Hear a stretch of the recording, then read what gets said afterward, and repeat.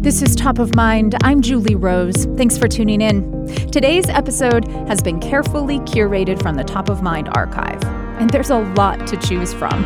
We've been going in depth with guests on the air every weekday since 2015, searching for new perspectives and ideas. I hope what you hear today makes you think about your world a little differently and sparks satisfying new conversations with the people in your life.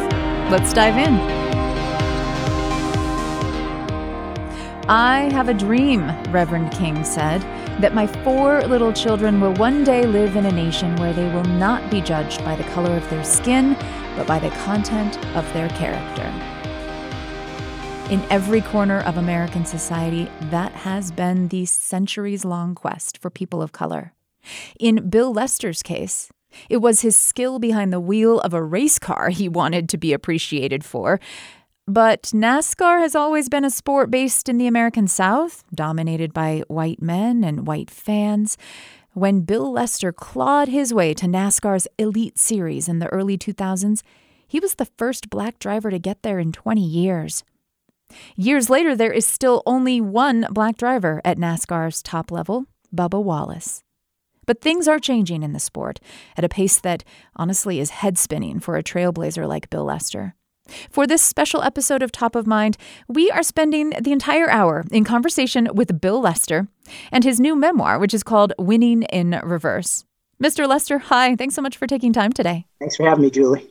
For those not too familiar with NASCAR, talk to me about this Confederate flag thing. Is it that big of a deal that the league would ban it at races?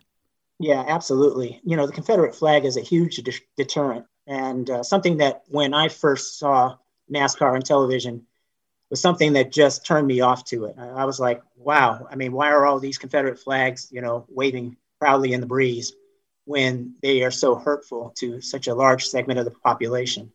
But it was, NASCAR's culture, its history, it was what it was effectively built upon, moonshiners in the Deep South, that sort of thing. That's kind of what led to NASCAR. And so having these Confederate flags was something that was for, I guess, a lot of their fans, something to be proud of. But for most, people of color, especially African Americans in particular, it's just a sign of oppression and angst and disappointment and sadness. To ban the Confederate flag was a huge statement. It was something that I did not believe I would see in my lifetime, quite frankly.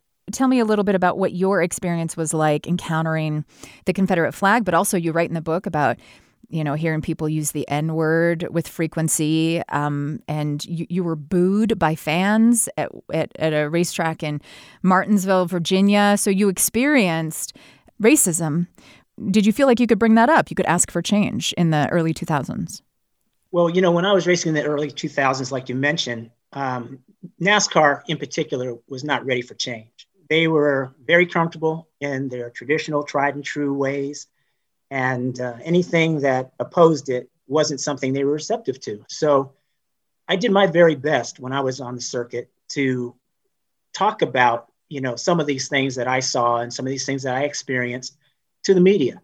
A lot of journalists and media outlets would come to me for interviews and ask me about my experiences as being a black driver in NASCAR's, series. And I would tell them, quite frankly, I love the competition. It was second to none. I don't know how to explain it other than it was hectic. It was extremely competitive. It was no holds barred. It was, for a race car driver, the most you can ask for.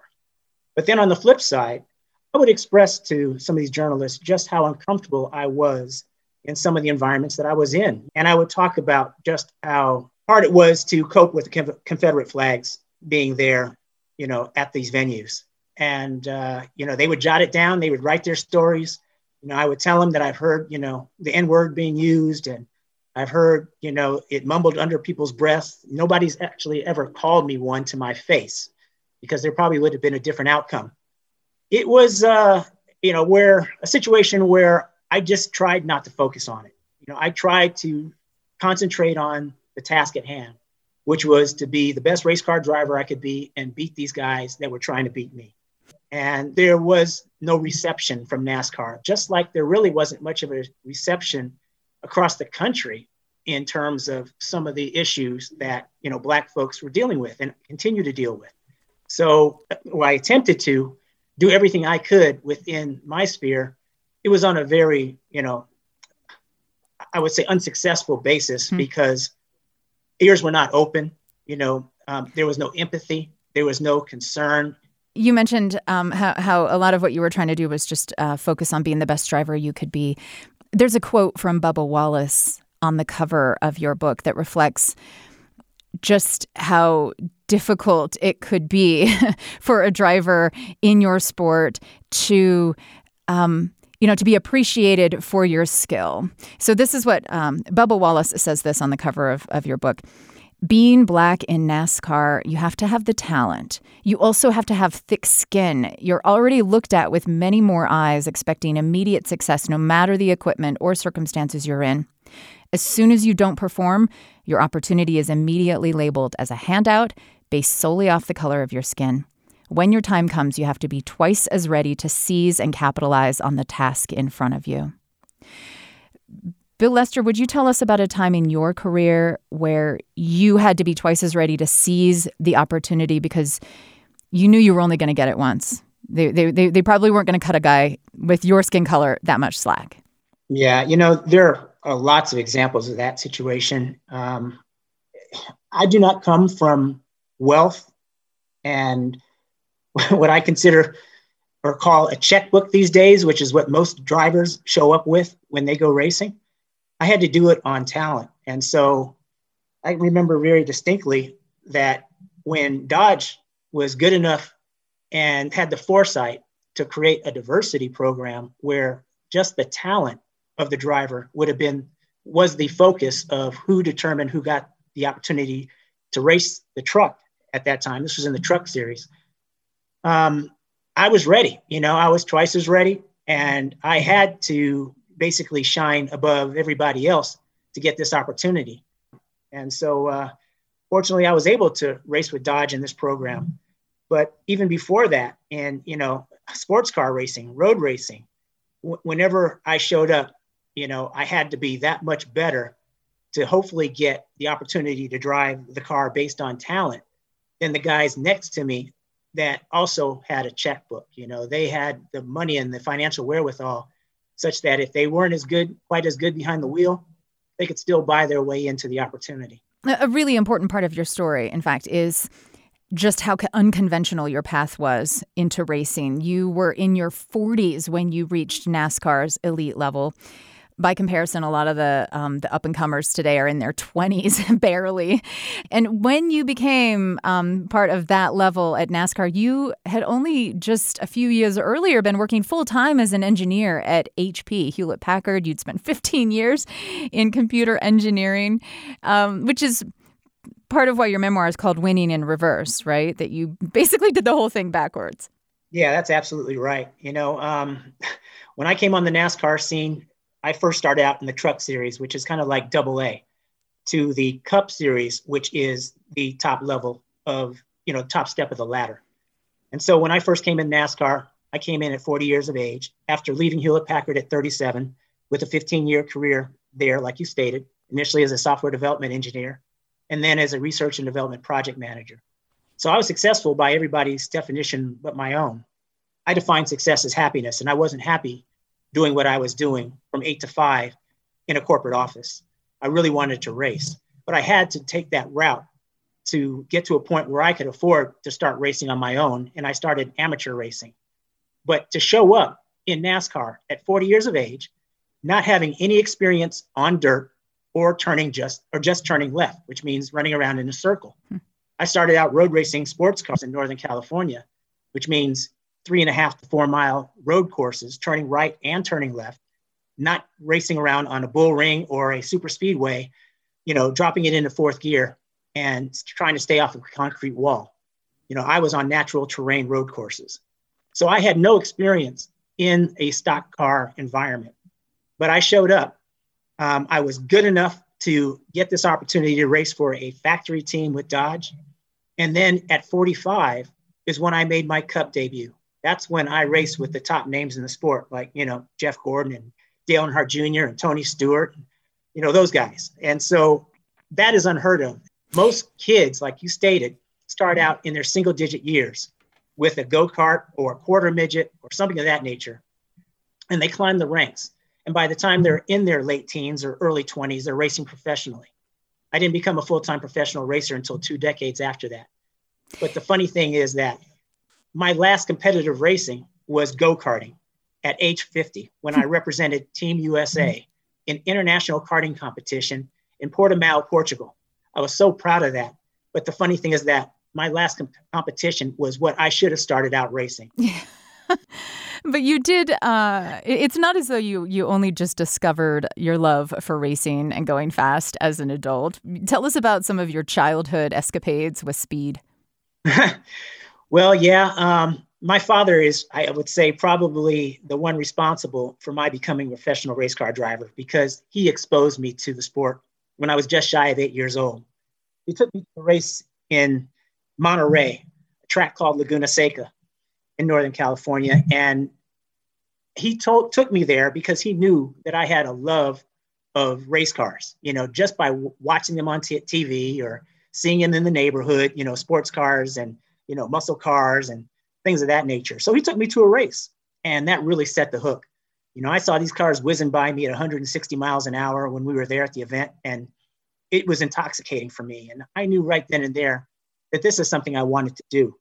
But as I looked left and I looked right, I didn't see anybody who looked like me, enjoying the event, let alone the ones behind the wheel as the race car driver. So I didn't know if there's anything I could aspire to, but that impression that race made on me was, indelible. It was something that just, I knew that was going to be my springboard to what it is I wanted to do later in life. And so, as I started, growing up, I watched more and more racing on television. I read more and more about racing in magazines. And then I got my driver's license and it was game on. I did all sorts of things that I don't condone, all sorts of things that were not legal, but I had to find out whether or not I loved driving fast, whether or not I had a skill at driving, fast, and could I do things with cars that other guys couldn't do. And I learned really quickly that I was pretty good behind the wheel. And, when you talk about escapades, burnouts, from stop signs and stoplights and, street racing and, all sorts of things that I shouldn't do. And I can't say I was proud of doing, but it's what I had to do because I wasn't given the opportunity to experience it in a controlled environment. My parents were not going to send me to a racing school. I didn't obviously, as a teenager, have the financial wherewithal to go to a racing school.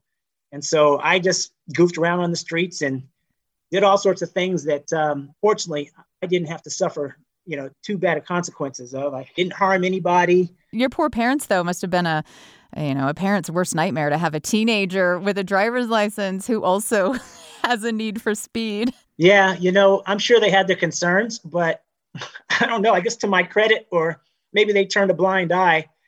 They just did not realize that I was going out and doing these things on the street until I had one huge misfortune and I wrecked my mother's BMW. And I brought it home damaged.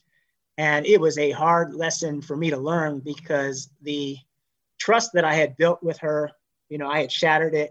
The despair and, just disappointment on her face and how things were between us for a while just really hurt me.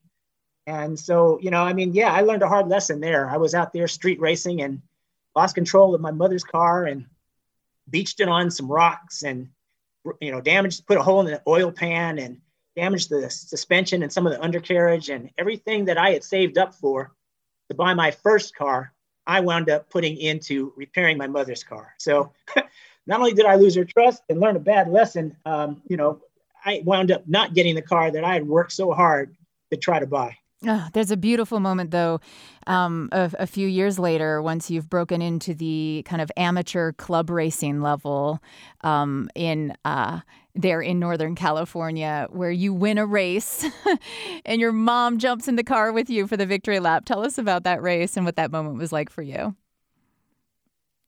Yeah, this was my first year of competition in Sports Car Club of America, or SCCA road racing, and it was at Sears Point Raceway in Sonoma. And I won my first race. And that first race happened to be on Mother's Day.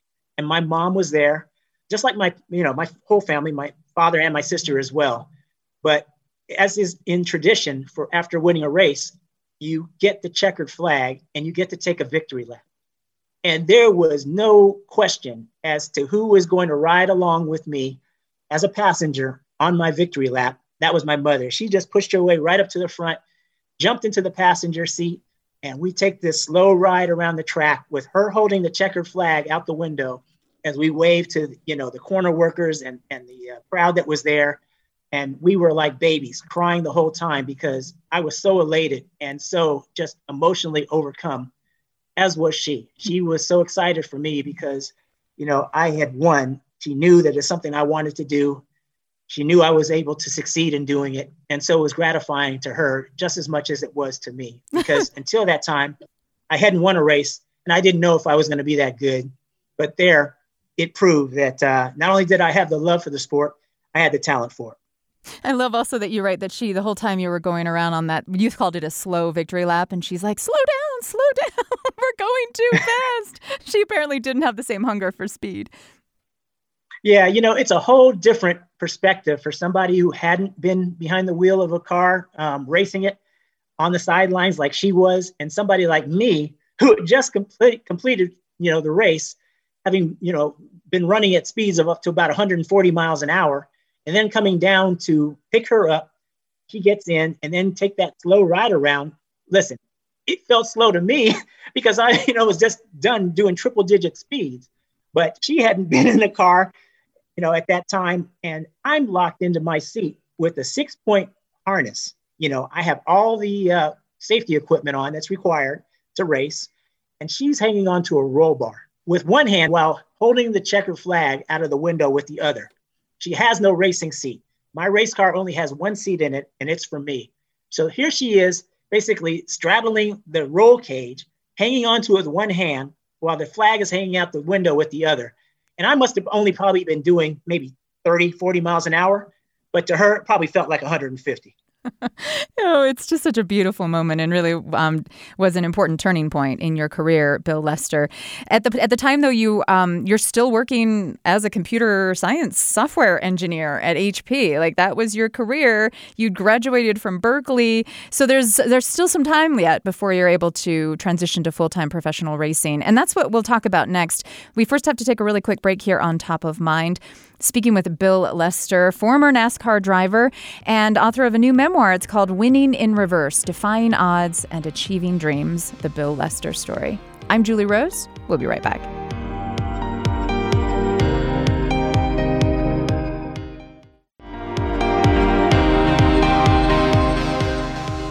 It's great to have you with us for Top of Mind. I'm Julie Rose with a conversation with a trailblazer in race car driving. Bill Lester is one of the very few, only a handful of Black men who have raced at the elite cup level of NASCAR. And he has written a book about his very unconventional journey to NASCAR. It's called Winning in Reverse, Defying Odds and Achieving Dreams, the Bill Lester Story. Bill Lester, you write in the book that it was from your father that you learned how to be the only Black person in a place. For sure. No, my father is definitely my role model. He is so much more accomplished, I feel, than I am. He has a PhD in theoretical chemistry from the University of Chicago. And he started working after he got his degree for IBM in San Jose. That's the reason we lived in Northern California. And he was one of the few Black men in the room in terms of this being the 60s and him being in a, technological environment such as theoretical chemistry. What he dealt with, he's retired now, was something called quantum Monte Carlo, which is the study of the collisions between atoms and molecules using computers to predict their results. So he's a heavyweight. He does not speak as far as his advocation is concerned. In terms of the English language, it's more like in terms of mathematics. Most of all of his characters are Greek symbols and numbers. So my father is a world-renowned, was a world-renowned scientist. And, he would sometimes take me on the weekends to the campus at IBM. He was always the only Black person around. There were lots of, fellow white scientists and such, but he was basically on an island. And I took note of that. I recognized that. I noticed that.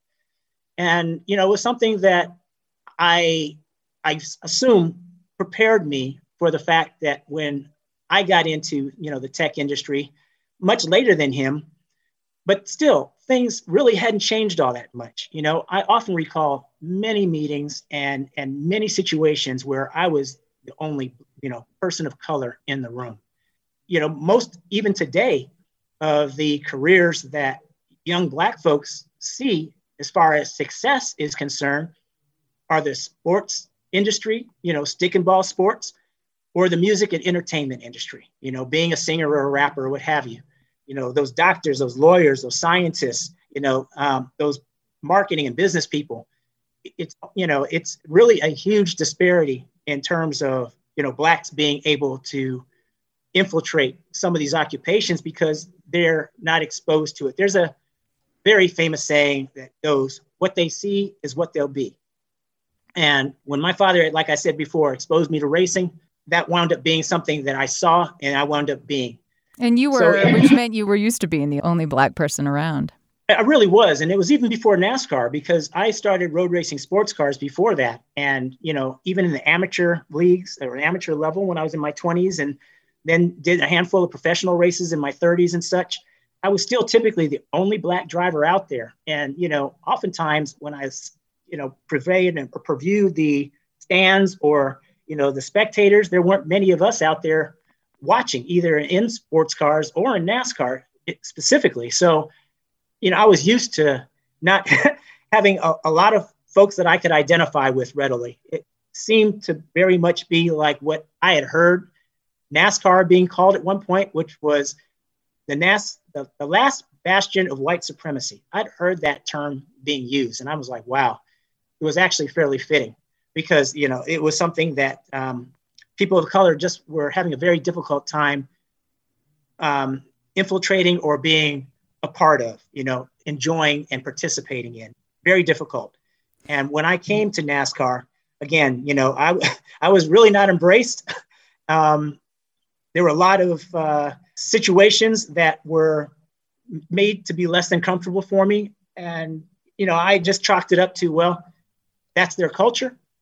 I'm not here to make friends. I'm here to race cars. Bill Lester, how did it happen? How did you go from, a hobby racing on an amateur level after hours and on weekends while working a full-time job at Hewlett-Packard to leaving that job behind and going full-time and becoming a professional in NASCAR? What was the moment of transition like? Well, it was when I got married in the early 90s, 1994 to be exact, that I married my wife, Cheryl, and she knew from day one that I wanted to be a race car driver. And without her love and support, I would have never gotten to the professional level. Because what happened at one point when I was working at Hewlett-Packard, and again, just miserable because I wasn't doing what I really wanted to do. She said, listen, hon, you're not getting any younger or any easier to live with. You either need to try to make this dream come true or realize that you put your all into it and it wasn't meant to be for you. But for you to do that, to put your all into it, means that you have to put all of your time, attention, effort, dedication to making this dream a reality. I could not live a dual life, one by which I was working a corporate job on the weekdays and then trying to hustle for sponsorship and racing opportunities or what have you on the weekends. I had to completely devote myself to the pursuit. So with her blessing and encouragement, I took a leave of absence from Hewlett-Packard to see if I could gain traction and move from an amateur racer to a full-time professional. And so within those 6 months, I started gaining some great traction and, people whose numbers I had and who I had relationships with. I built, friendships, and I started really pounding on them to see, what doors they could, help me open and what I could open for myself. You used the word hustle a moment ago. That was something that really struck me in the story, is how much of being a professional race car driver is not about driving. You don't spend your time the whole time behind the wheel and then just sort of magically move up the ranks based on your skill. There's so much networking and negotiating and deal making and fundraising that has to go on. No, you're absolutely right, Julie. I consider professional racing to be like a lot of other professional sports where it's politics first, business second, and sport third. And what I mean by that, in terms of the politics, to be a professional race car driver, unless you are just independently wealthy and don't have to rely on anybody else's support, the politics of the sport are being in the room.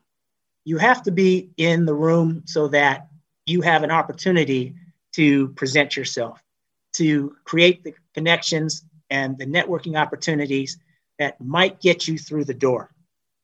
Once you have done that, comes the business aspect of the sport, which is, okay, you've been fortunate enough to get through the door with a sponsorship proposal and this company is considering you or what have you. Somebody is ready to assist you to get to that step of professional racing.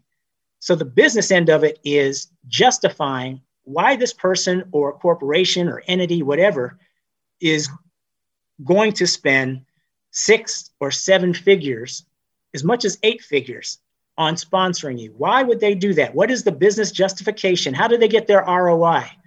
Why would they do sponsorship of racing as opposed to pro beach volleyball or extreme skiing or stick and ball sports, any other thing? Why motorsports? And why a black driver in motorsports, right? How did your race affect your ability to get the kind of sponsorship that could give you a sustainable chance at success? Yeah, you would think that with the uniqueness I bring as a black driver, that and an accomplished one, that companies would be banging down the door to get to me, to stand behind me or to stand with me and to support me financially to go racing. But what I've come to find out is that companies are very much risk averse. They're not willing to stick their head out typically to try something new. They usually go with the tried and true. They usually go with what's worked in the past. Because if this corporate executive takes this chance and something might possibly go wrong, or they might have to catch heck from the board of directors, or somebody goes sideways as a customer because they don't like the fact that they're going to support a black driver, well, their head could possibly be on the chopping block. What I've come to find out from corporate America, especially those in decision-making positions, they are typically fairly risk averse. At least they were back in the mid 2000s. I think the climate is changing a little bit now, slowly. But back when I was making these calls in the mid 2000s, there was no huge reception. And I was surprised by that because I thought that not only could I appeal to the mainstream consumer, but I could also appeal to the consumer of color. But it was amazing to me that these companies did not return my calls. They did not follow through on the meetings. And so the business aspect of it was very, very disheartening to me. It was very difficult. I was always hustling. I was always making these phone calls. I was always trying to find out who was in the position that might be able to help me at this company versus another company. And at the end of the day, if you're fortunate enough to gain that support, you actually get to put your helmet on and do what it is that you wanted to do. Why do you need the money, though, in order to win races? Couldn't you just get in the car and prove yourself on the track?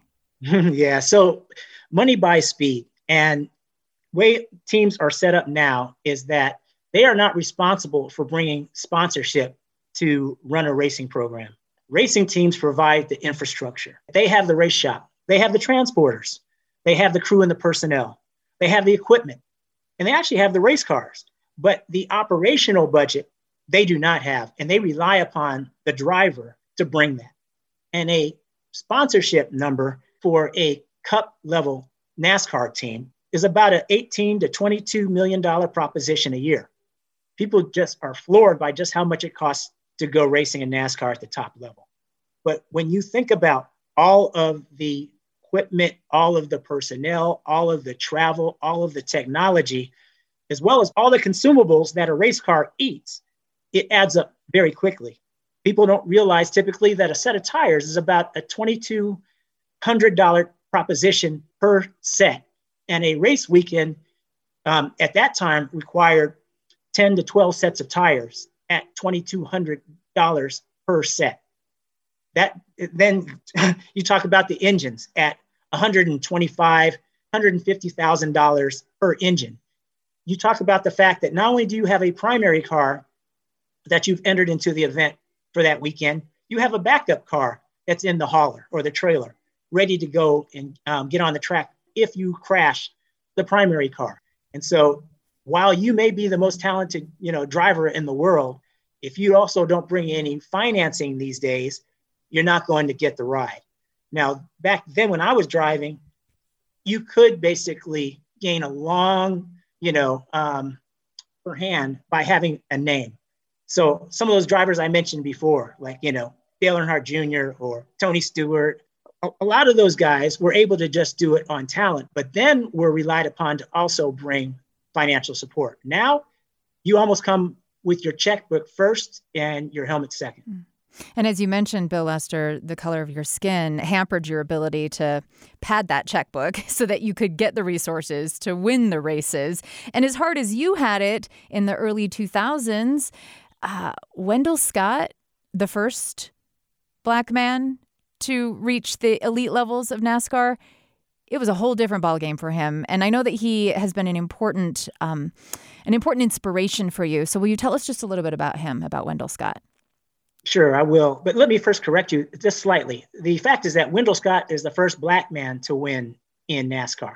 There were a couple of drivers before him, but, they're almost like footnotes because they didn't win. When Wendell Scott won, in the early 60s and didn't receive, the check or the trophy because of the concern that the promoter, the track owner, felt would follow, acknowledging it as the winner. It's amazing because the fact is that you're saying, sorry, Bill Lester, you're saying that he won, but they wouldn't give him the winning purse or the trophy because they were afraid that would make people angry, make the fans angry. That's exactly right. He didn't, kiss the trophy queen or anything of that nature. This was in the 1960s. Is that right? Yes. Okay. This is the early 60s. I think it was 1963. And so, yes, there were 3 black drivers that came before Wendell Scott that raced at the top level, but they were like one and done racers.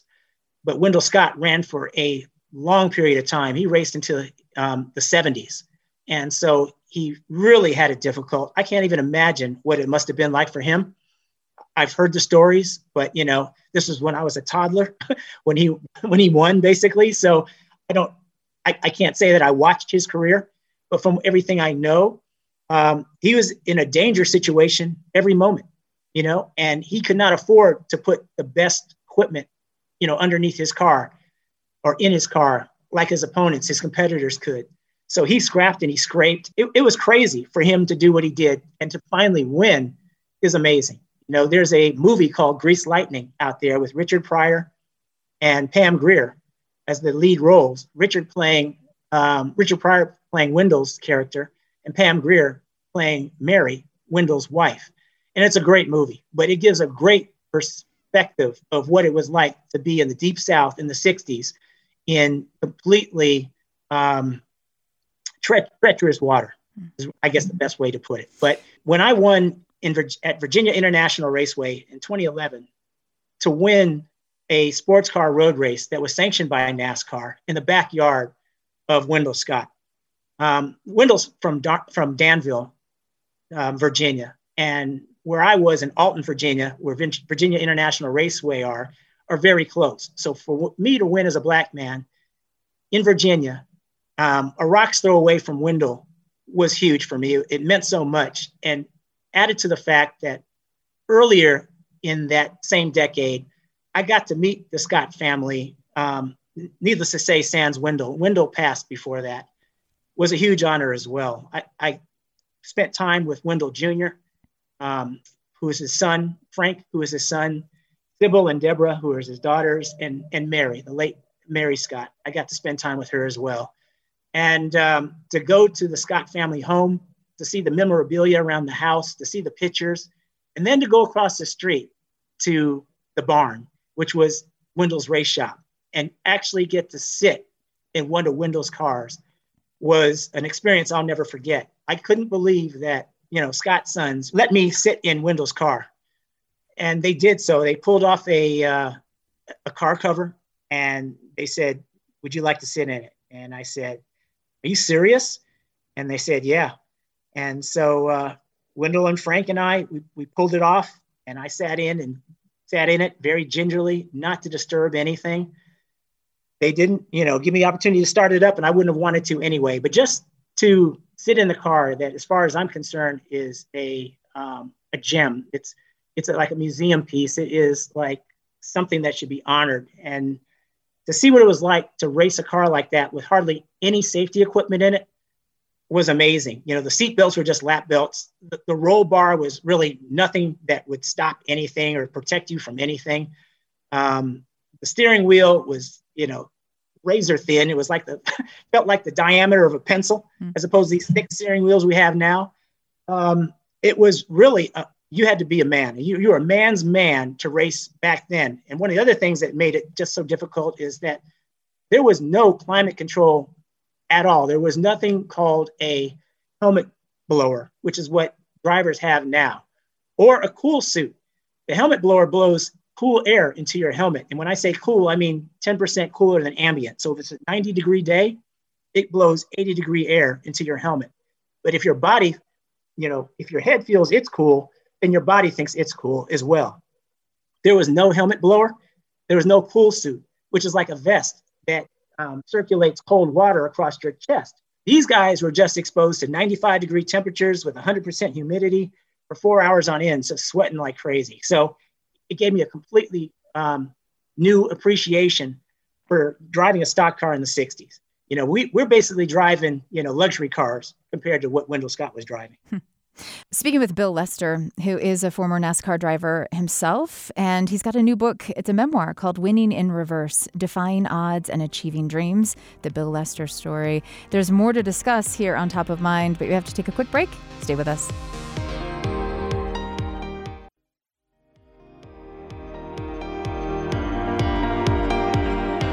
I'm Julie Rose. It's great to have you with us today for Top of Mind.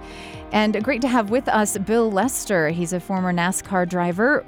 His new book is Winning in Reverse. It's a memoir of defying odds and achieving dreams. He became a NASCAR driver at the unlikely age of 40, and as one of the very few Black drivers ever to reach the top levels of NASCAR. You mention, Bill Lester, that one of the great privileges of your life, one of the highlights of your life, was being the first African-American driver featured on the front of a Honey Nut Cheerios box. Tell us about that. Why was that so meaningful to you? Yeah, what a surprise that was. General Mills, through their regular Cheerios brand, had been a sponsor of NASCAR for a few years. And one day they approached me at a race and they said, how about having your own Honey Nut Cheerios cereal box? And I said, sign me up. I'm all about it. I was so elated. I couldn't believe it. When I think of, Cheerios and Honey Nut Cheerios, and I think of those that would be on a cereal box, you think of Wheaties and, another General Mills product. You think of, just world-renowned stick and ball athletes, and for them to think that I was worthy of a cereal box just was a huge shot in the arm for me. I just was over the moon about it. I was elated and just very, very grateful that they thought that I would be a good representative for the brand. So it meant a tremendous amount to me. Actually was blown away one day when I walked into a grocery store and I was walking down the cereal aisle just to see if my box was on the shelf. And there was this elderly Black woman who had one of my cereal boxes, one of my Honey Nut Cheerios cereal boxes in her hand. And she was looking at it. And so I just kind of gingerly walked up to her And she probably could feel my presence because she turned her attention to me and looked at me. And then I kind of smiled. And then she quickly looked right back at the box. Then she looked at me again and she looked back at the box and she said, "You're him." And I said, "Yeah, I am. It'd be my honor to autograph a box for you. Would you like that?" And she said, "Oh yeah, definitely." And as every NASCAR driver has on hand, a Sharpie. So I had a Sharpie and I autographed a box for her. She put it in her grocery cart. And that was a really cool experience. I think she was just blown away by the fact that he actually met somebody who was actually on a cereal box. Do you think it could possibly have made any difference for your career if at the age of 10, there had been a black NASCAR driver on the cover of the cereal box that you were eating out of on your table? Yeah, I think that probably would have made a huge impression on me for sure. It would have been somebody else who looked like me, who I could aspire to be like. I didn't have any of those images. When I, started out in racing, like I told you before, my father took me to a race. I didn't see anybody who looked like me. Pretty much all the races I watched on television, growing up as a boy and then into my, teens, I really didn't see anybody who looked like me. And so, yeah, I saw a lot of, drivers, but mostly they were, for the most part, all white, but my hero in racing is a Brazilian driver, the late Ayrton Senna, who raced in Formula One, a Brazilian again. And he had some color to him and he had some ethnicity to him. And he was magic behind the wheel. And I identified with Ayrton Senna, and so I did have a figure. It just wasn't a black one. Things are changing in NASCAR. We started off talking about how NASCAR, it sounds like to your surprise and to the surprise of a lot of people, took the step of banning the Confederate flag at its events and its venues. Also, very vocal in support of Bubba Wallace, the only black driver currently driving at NASCAR's Elite Cup level. And over the summer, a noose was found, a rope noose hanging as the pull for the garage that he was assigned to at one of the races, the Talladega race. And an FBI investigation looked into it, found that it hadn't been targeted specifically at Bubba Wallace because of his skin. It wasn't a race.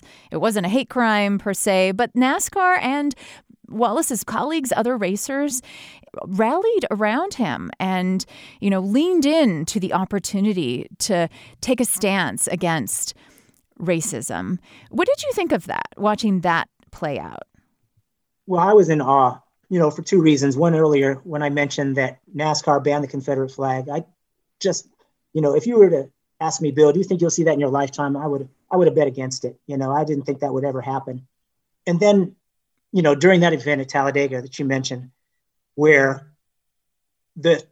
basically the whole garage, drivers and crew members pushed Bubba's car to the front of the line, was just monumental. It just showed the camaraderie that the NASCAR community has, in the garage area. I'm not talking about all the fans now. I'm talking about in the garage area that they have, and how they were making a statement that they would not stand for racism. It was a huge moment. And, something that brought Bubba to tears, something that left quite an impression on me. And, was the start of, I believe, just a groundswell in NASCAR to do the right thing and make the sport, ensure the sport is inclusive and comfortable to everybody. That was really what the mission is for NASCAR, is to make it comfortable and inclusive for everyone. It was, like I said before, considered one of the last bastions of white supremacy, and, outsiders were not welcomed. But now NASCAR is doing a number of things to try to make it so that it is a fan-friendly environment. What will it take in order for more Black drivers of color in general, to have the opportunity to get the sponsorship, get the time behind the wheel, get the access that can get them to those elite levels, though?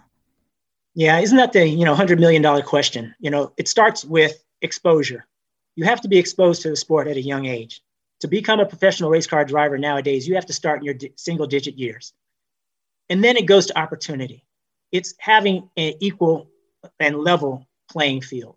In other words, we have the same access to capital as people of color as the white majority does. In other words, we can get to those decision makers and get the same sort of consideration, proper consideration that the mainstream gets. That has not been the case traditionally or historically. And it's, like I said, the reception to change has been very, hard fought. So it starts with exposure, then it goes to opportunity. That's what it's going to take to change it. But, as far as NASCAR is concerned, they really got to roll out the red carpet, as far as I'm concerned, to make the sport more comfortable, make it more welcoming, make it warm, go into the communities, that they have traditionally not aspired to, and, do the promotion and the marketing that's necessary to bring out a different segment, a greater segment than what they've appealed to and aspired to before. Those are the sorts of things that need to occur. They can't just, conduct the race and expect that Black people in particular are going to come out there, because the perceptions are still there. They're not going to change overnight. I think Bubba's done a great job with the platform that he's been given, basically off the heels of, George Floyd and, Ahmaud Arbery and Breonna Taylor, to have the ears that are now open and hearts that are now open and sensitivity that was not forthcoming before, to hear what's going on and to see what's going on across this country. And as a result of that, change is in the air. But what, NASCAR has to do, and the racing world and environment has to do, is reach out beyond their comfort zone. They need to extend a much deeper, much broader olive branch to get more communities involved in racing. And it's just not NASCAR's problem. It's IndyCar's problem. It's sports car road racing's problem. I think drag racing's done a much better job than these other disciplines I've just mentioned. But drag racing could even stand to have more, participation across the board. It's easier for drag racing to appeal to more people of color, because drag racing is an extension of street racing. In other words, racing from stoplight to stoplight. That's what drag racing is. NASCAR racing is going to a purpose-built track out there in the middle of nowhere. Sports car racing is going to a purpose-built track in the middle of nowhere. And same with IndyCar racing. That requires finances and resources, and typically a family that's interested in going out there and exposing their kids to it so that they might want to do it. Or a kid who supposedly, like me, really has an interest in racing and convinces their parents to take them. Otherwise, it's just not going to change. So there have to be some efforts afoot, like I just mentioned, to really make a difference. Bill Lester, at the end of the day, you didn't get the wins that you hoped for, as much success as you hoped for in your professional career in NASCAR, for a lot of the reasons that we mentioned, the challenges with fundraising and access and discrimination, and also just your upbringing and your late entry into NASCAR. You made a lot of sacrifices in order to give it a go. Was it worth it? Absolutely. There's no question about that. I took advantage of every opportunity. I believe I made all the right decisions. I took advantage of everything that I could. The reason that I believe that I won in reverse is because of 8 key attributes or keys to my success, which is 1, getting out of your comfort zone. You've got to be able to do that. For you to succeed at anything that's worth succeeding in, you've got to get out of your own comfort zone. You've got to not be your own worst enemy. You got to take those chances. You got to take those risks, because without that, those rewards don't come. You also, secondly, have to have a passion for what it is you're trying to do. My passion couldn't let me stop. Racing was the only thing I thought about. I ate it. I slept it. It was just who I was. The third thing was sacrifice. There's going to be a lot of sacrifice for you to get to where you need to go. I can remember events that I couldn't, participate in because I needed to be somewhere else that had to deal with racing. Lots of different things. You have to make decisions, but, are you willing to sacrifice for what you're trying to achieve? Right. The fourth thing is persistence. You can't take no for an answer. Absolutely not. I was discouraged so many times and so many terms. Like, what are you doing out here? You guys don't race. I could have easily taken those stares, those murmurs, the N-word and all that kind of stuff and just let it defeat me. I didn't. I was persistent. I knew what I wanted to do. The next thing is discipline. It's almost like sacrifice, but discipline is almost like persistence in that you must stay disciplined to be able to achieve. The next is enthusiasm. You got to have the enthusiasm to be able to achieve your goals. There's going to be some tough sledding. So sometimes you have to just find a way to bring that joy, to give you, to continue to instill that love, that goal setting. You have to have the enthusiasm to keep pushing forward. And then networking. I mentioned that earlier about, the people that I've met along the way and how important they've been in terms of supporting, my dreams and my goals and not being afraid to go out and meet new people. And again, find people that can help you, that possibly can assist you. You can't make it on your own. The networking is so important. And lastly, gratitude. You have to sometimes step back and take stock, even though sometimes things are very difficult and you don't think there's a way. Sometimes you just have to take a step back and be gracious and have gratitude, show gratitude for what you've accomplished, what you've been able to do. It wasn't going to be easy. I knew it wasn't going to be easy, but I'm so grateful for those that took a chance on me, that believed in me, that gave me, an opportunity that may not have come otherwise. Those are the things that I believe that allowed me to be successful, and I wouldn't have lived my life, I wouldn't have tried to live my life any other way. Bill Lester is a former race car driver, one of only 7 Black drivers ever to race in NASCAR's top-tier Cup Series. And his new memoir is Winning in Reverse, Defying Odds and Achieving Dreams, the Bill Lester story. Bill, it's been so nice speaking with you. Thank you very much for taking time today. Julie, it's been my pleasure. I enjoyed it as well. Top of Mind is a production of BYU Radio. Ciara Hewlett, Cleon Wall, and Kyle Remond produced the show. Today's episode was curated from Top of Mind's vast archive of past conversations. I hope you enjoyed hearing some of our favorites. You can find more, lots more, from Top of Mind on the free BYU Radio app. I'm Julie Rose. We'll talk soon.